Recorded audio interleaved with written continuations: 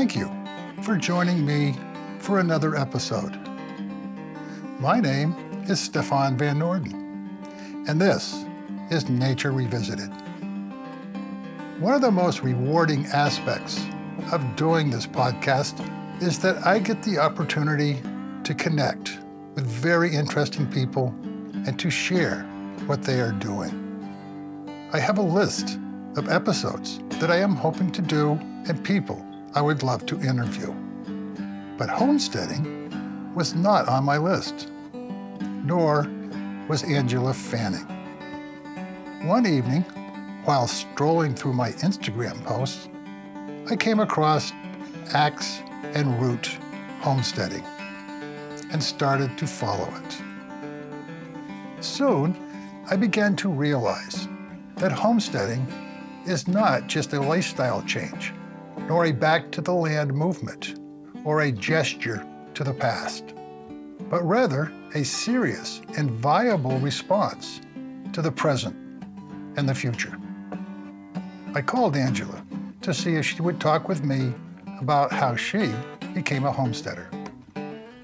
It wasn't long into our conversation that I realized I was talking with someone who was very passionate about the changes that she and her family had made, and to feel the incredible energy that she brings to homesteading every day. So, after tending to the horses and the vegetable garden and the other chores, Angela found the time to sit down and talk with me about the choices she and her family had made.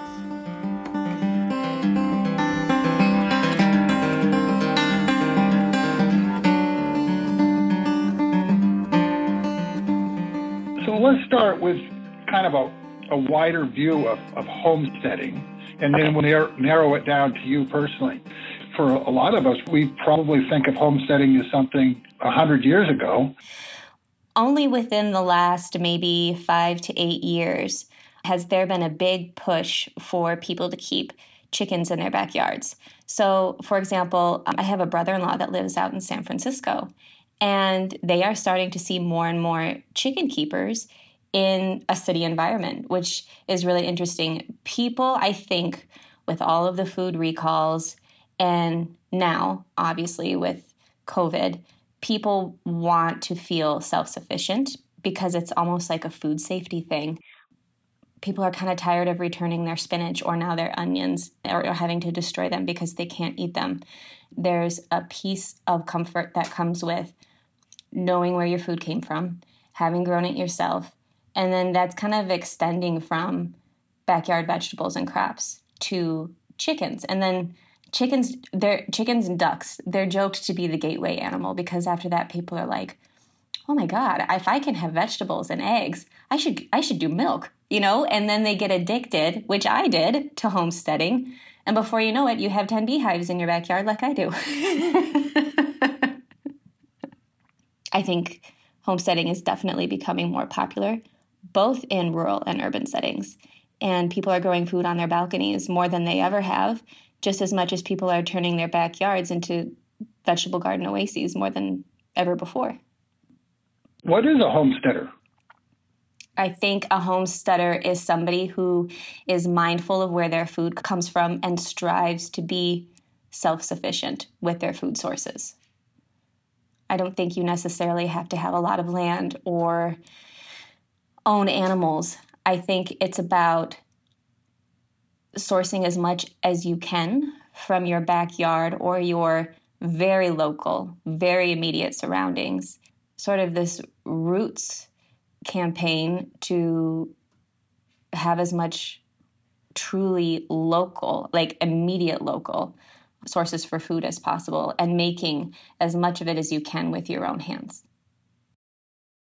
So let's talk about you and how you found your way to being a homesteader.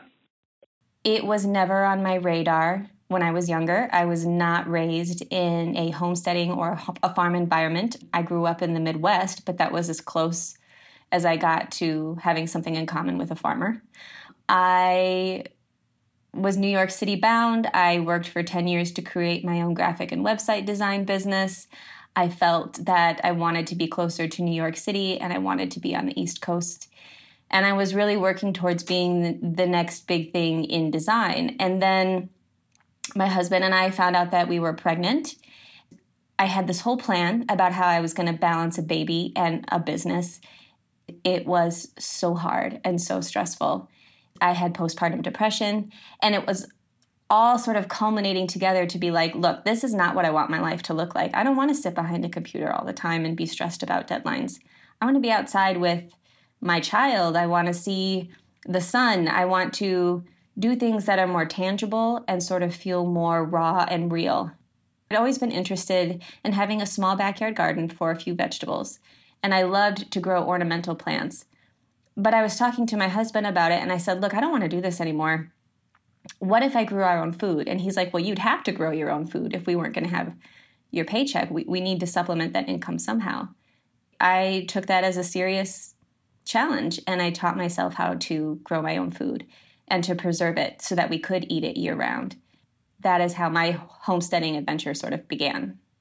One of the reasons that this transition was easy for us is because he was the breadwinner when it came to our finances. So even though we were both working full-time, he made more in his occupation than I did with my design business. And so it worked out for him to say, yeah, I'll keep working, I'll keep doing this full-time, and we'll offset your job. We have had one very steady income through this whole thing that we could rely on and count on. So we did have the luxury of that. I always tell people not everybody has to close their design business to start homesteading or close their job or quit their job. It can be baby steps. I was very fortunate to have the opportunity to be able to do that. And so he still works. He's a farmer and handyman on the weekends and often on evenings when he's done with his job. But I run and manage the farm. I'm the beekeeper, I'm the gardener, harvester. I take everything to the food pantry, horse trainer, horse groomer. I do all of it. Typical day is very busy, very, very busy. It's go, go, go. I get up at, let's say on average 6 o'clock. So it's not too bad. I get up, I'm the first up. I go out. I sort of do the morning rounds with the ducks and the horses and the other animals. I get everybody fed. So we go through the breakfast routine. We hang out together for a little bit, maybe watch a little TV while I answer some emails or some calls. And then we're off to do the lunch rounds. So that means that I'm restocking hay for the horses, checking their fly spray, checking waters for all of the animals, and potentially starting to do the actual chores of cleaning the stalls and some of the more laborious activities. In the afternoon, we're all just hanging out together as a family. We go through the dinner routine, and then after dinner, I go back out and close everything up. So that means, again, any nighttime feedings or any waterings that need to happen, and shut everything up for the night. And then while I'm doing that, my husband puts the kids to bed. And then when I come back in, usually he's still putting the kids to bed because he's fallen asleep. So that's when I get my downtime and I relax. So what is it about homesteading that kind of caught your eye? Even when I started growing my own food, I didn't envision that we were going to get ducks or animals or try to entertain the idea of becoming beekeepers or anything like that. I was solely focused on the idea of a backyard garden and then incorporating edible plants into our ornamental landscaping. So rather than go buy something decorative like a spirea, I bought a flowering cherry shrub with edible cherries. And so I was just really stuck in the mindset of produce, fruits and vegetables. It wasn't until my husband said, what if we do fresh eggs? That I said, well, I don't really like chickens. And he said, well, you don't have to have chickens for eggs. What if we have ducks? And I said, can you have a duck egg? And he's like, I think so. Well, it turns out Whole Foods was selling individually packaged duck eggs. And so we bought one and we were like, okay, this works. And so that was the first animal we brought home were 3 Cayuga ducks. And we created our little coop and we learned everything about them sort of on the fly and talked to people. That was the beginning of our animal keeping adventures. I've always liked horses, even though I never thought I would be a farmer. I always liked horses. Now, I decided on Clydesdales. It's an aesthetic thing. I like the way that they look, but mostly I like that they are multifunctional. So not only can I use them for leisure trail riding, but I have the ability to plow with them. One is a rescue, and we think he's an Amish horse. So he has plow experience, even though I didn't. So he kind of helped me to learn. And then the other horse I got from a local Clydesdale farm, and she was a trail riding horse. She has no plow experience, and so that's something that I am trying to work with her on. They're pets, they're for leisure riding, and then they are actually for plowing and tilling, like they helped us till the space where my husband planted his vineyard for wine grapes. That transitions us over to the vineyard. We have 50 Pinot Noir grapes. We make a lot of our own wine, but now we would like to actually add the component of pressing our own grapes. We have 10 hives for honeybees. They did so well that I was able to split them, and they swarmed, and I caught those. And now we have 10 for honey, which we obviously eat, and then we also sell. We have something crazy like 40 ducks for eggs. We have geese. Geese lay eggs seasonally. We do sell their eggs at the farm stand also from roughly February to May. But their main purpose is that they are guardians. And then lastly, we have the sheep. So the sheep came here in April, and we are using the sheep for two reasons. The first is because they clear brush. Most people think of goats for that purpose, but we use sheep because we have a lot of grass-based foliage here. And then in addition, we'll be shearing them and using them for wool. So we are a full farm at this time as far as animals go. We also have the vegetable plot. 1/3 of our harvests go to the food pantry every week. We tap our own maple trees in the wintertime for maple syrup. We boil down the sap and we create maple syrup. And then we have a small orchard. So fruit trees are planted throughout the property, and we are harvesting our own fruit. So how much did nature have to do with your decision? So I've always been very eco-conscious. When I had a graphic design business, I actually wrote a book and self-published about eco-friendly graphic design. You can find it on Amazon still.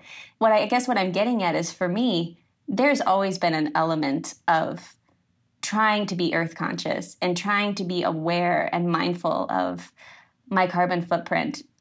Homesteading just sort of naturally fell in line with this mindset of self-sufficiency, living next to the land and relying on the seasons to grow what I'm eating. It definitely coincides with a love and a reliance on nature. I don't think it was as difficult a shift as one might think, because I was so eco-conscious.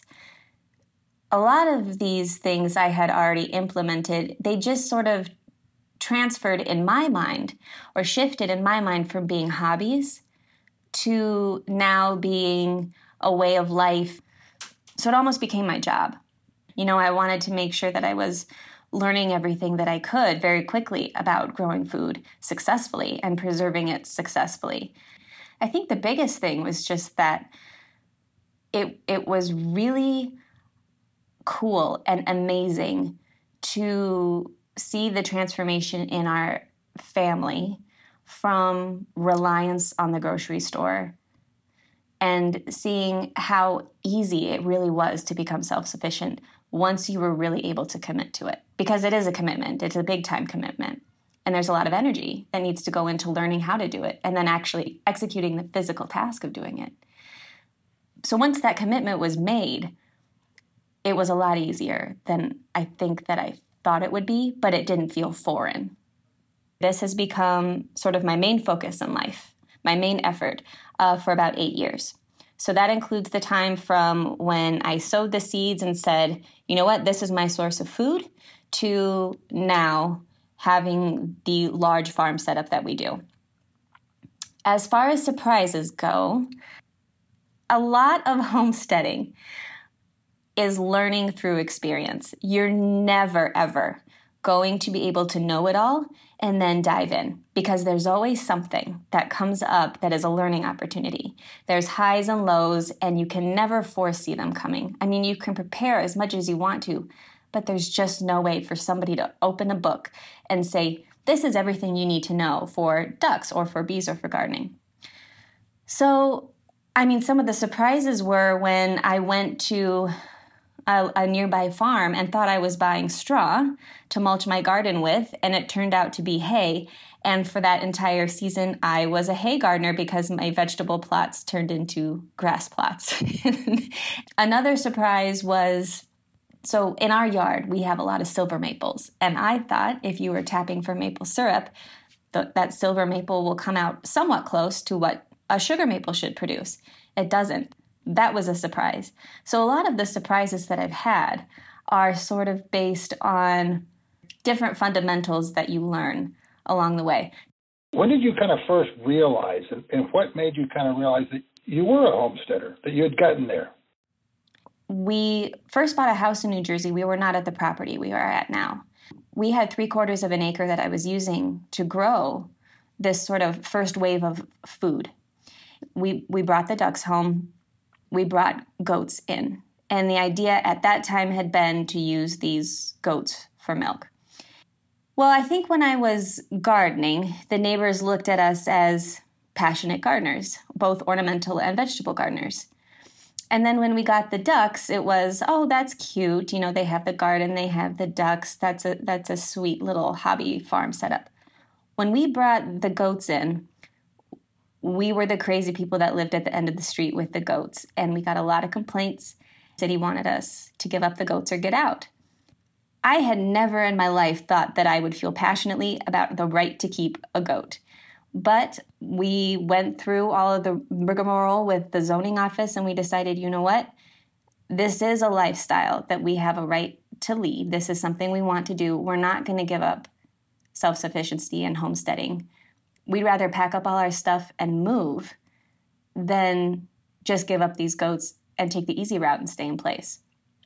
And I think that is sort of when I realized that maybe our lifestyle choices were not in line with everybody else's. And it's funny because a lot of the criticism that we received were people that claimed to be eco-friendly and eco-conscious, and they were some of our biggest critics. My husband and I really just sort of said, look, we're not doing this anymore. We're fighting for this. We're going to do this. We're going to find a place with plenty of land. And we're not only going to keep doing what we're doing now, we're going to keep growing. I think that's when I really felt myself to be on the verge of becoming a farmer and transitioning not just from homesteading, but to actually considering myself a small-time farmer. A lot of what we do looks different than maybe a typical American family. My kids suit up and we go to the beehives together. Sometimes they'll come out and harvest eggs with me. I'll take them in the garden and they'll harvest produce as well. My kids understand that farm operations need to be tended to and need to happen regardless of whether it's sunny or raining or we have a blizzard. Just last night, actually, in the pitch black, well after my youngest son's bedtime, he's 3 years old, I went out on a hornworm hunt in the vegetable garden. And the way you do that is, in the dark, take a blacklight flashlight with you. And if you see a hornworm, it lights up blue, and that's the best time to pick them off of your plants. Otherwise, your tomatoes are they're gone. I don't know that a lot of parents would be comfortable with letting their kids stay up until 9:30, 10 o'clock to go hornworm hunting. That is an educational opportunity. The more involvement they have in this homestead or in this farm, the more ownership they feel. So this isn't just about my husband and I creating sort of a farm environment for our kids. It's all of our farm, and they're all of our animals. Kind of describe how your relationship with nature has deepened. I have become very dependent on Mother Nature, but also we coexist respectfully. And so what I mean by that is we have an organic garden. We don't spray pesticides or chemicals.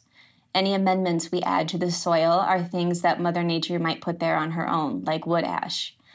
We have learned sort of natural, holistic ways to fertilize our fruit trees. So for apples, underneath the apple trees, we plant comfrey. We also plant horseradish because their root systems go so deep into the ground via this taproot system that they pull nutrients that the apple tree wouldn't otherwise get. So we have found ways to work with Mother Nature and respect Mother Nature and lower our carbon footprint. I say that I'm dependent on nature more than ever because now, as somebody who's growing their own food, I realize more than ever that I have little to no control over the garden. So if pests decide to show up in a particular season, like now New Jersey's invaded with the lanternfly, I've got to be creative and find a way to work around or with that. My job is to find a way to adapt as a farmer. So I've become largely dependent on the weather more than ever. It's interesting to try to keep weeds at bay and wildlife at bay in a fashion that is respectful and not destructive, so I can still farm successfully and do what we're trying to do here. From that practical relationship with nature, how is that affecting you spiritually as you move forward? I feel more whole spiritually as a person. I feel more part of nature.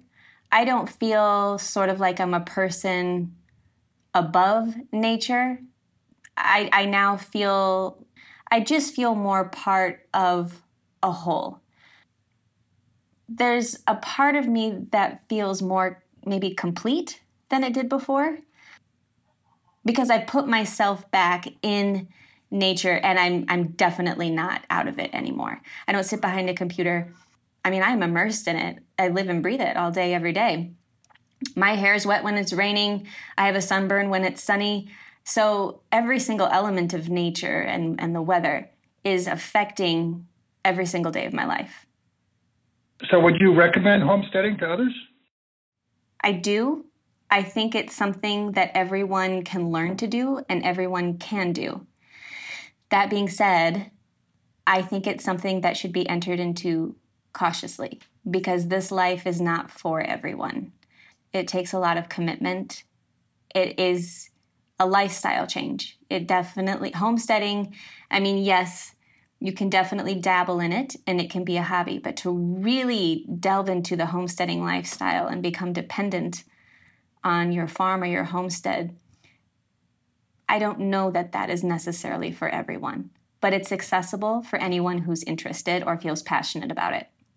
As a society, we talk about, or a lot of people do, that we do need a cultural change, that things cannot stay the same way. So my question is, do you see homesteading as a viable option for people who want to make that change? I think it's a great option. You're removing a lot of the reliance on things that are bad for the environment. There's a lot about homesteading that can help a person show more respect to nature, and a lot of it is healthier. A tomato or a strawberry that is harvested from the backyard at prime harvesting time scientifically has been proven to withhold more nutrients than if it was picked early, packaged and shipped on a truck so that by the time it reached the grocery store shelf, it was ripe. It does not hold the same nutrients as one that is actually picked when it was supposed to be. So when I was looking into homesteading, I did a lot of books. There are a lot of amazing books on homesteading and vegetable gardening naturally, organically, right in your backyard. There's some great guides out there. YouTube is an excellent source of information.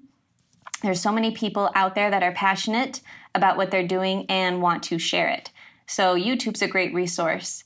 If you hop on Instagram, which has been actually one of my favorite places because I've connected with people and I've created friendships with people who farm not only nearby me and in my growing zone so we can bounce ideas off of each other, but all over the country. And so I learn different ways of doing things, and that my way isn't the only way.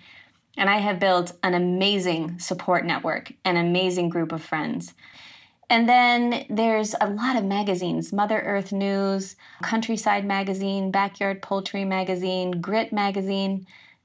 There's no way to read it all or to absorb it all. There's so much information. One of the big things that I try to do is share knowledge and support community over competition. So I am just out there to share everything that I've learned to get where I am, and to answer questions and create a resource that, I really enjoyed having when I was on this homesteading adventure. If you go to our website, axeandroothomestead.com, you'll see a link to classes, and there's a couple of things there. There's an introduction to beekeeping, learn how to grow your own food in less than 60 minutes, soap making, etc. So what is the future for you? When we first talked, you mentioned that you might be going from a homesteader to a farmer. When coronavirus started to spread in our region, fresh food might be more difficult to access for different communities. And so what I decided is that I was going to try and grow more food than I ever had before. So instead of just supplying my family with food, I was going to grow more and sell it at our farm stand. And then I was going to grow even more than that and donate it to the food pantry. So the reason that I consider myself more of a farmer now is I'm not just feeding myself and I'm not just feeding my household. Now I'm trying to feed a community. I feel really proud of that. I'm not a large farm. I'm not a huge produce farm. But to be able to have enough so that we are completely and totally comfortable, and I'm putting food out at the stand and people are stopping and coming to my door and saying hello and thank you, and that's a pretty awesome feeling. So yes, now I'm starting to consider myself more of a farmer, and I think this is a space that I want to continue to be in. I really, really like the feeling that comes with giving back. And then the other thing that we started with coronavirus was just to bring smiles to people's faces. We started creating bouquets of flowers, whether they are grown here from seed or bulb, or whether they're wildflowers in our pastures. And we create bouquets and we set them out at the farm stand for free. And the idea is that if you feel that you need a bouquet that day, just get one. People tell us thank you. They leave notes in our little payment box about how much they appreciate it.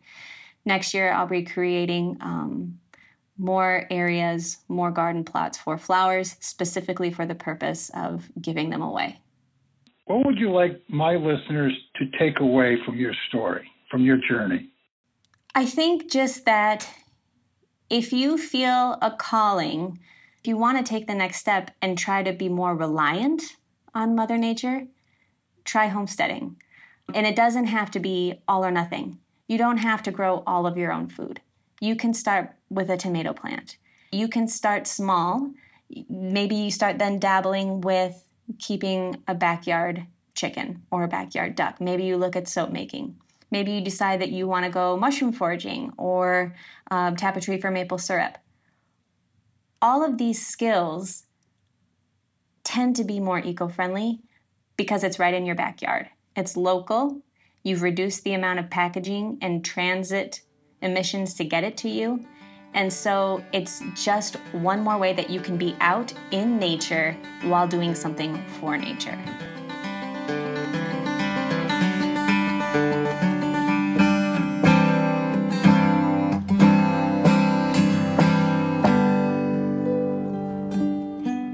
I hope you enjoyed my visit with Angela Fanning, and that you will visit her website, axeandroothomesteading.com, to learn more about homesteading and the life of a homesteader. I hope you will share this edition with family, friends, and colleagues. You can follow us on Instagram, YouTube, and Twitter. If you would like to support us or share your thoughts and ideas, please visit us at NoordenProductions.com. That's Noorden, Noorden Productions.com. Nature Revisited is produced by Stefan Van Noorden and Charles Gagan. And I hope you will join us for the next edition of Nature Revisited. And in the meantime, do remember, We are nature.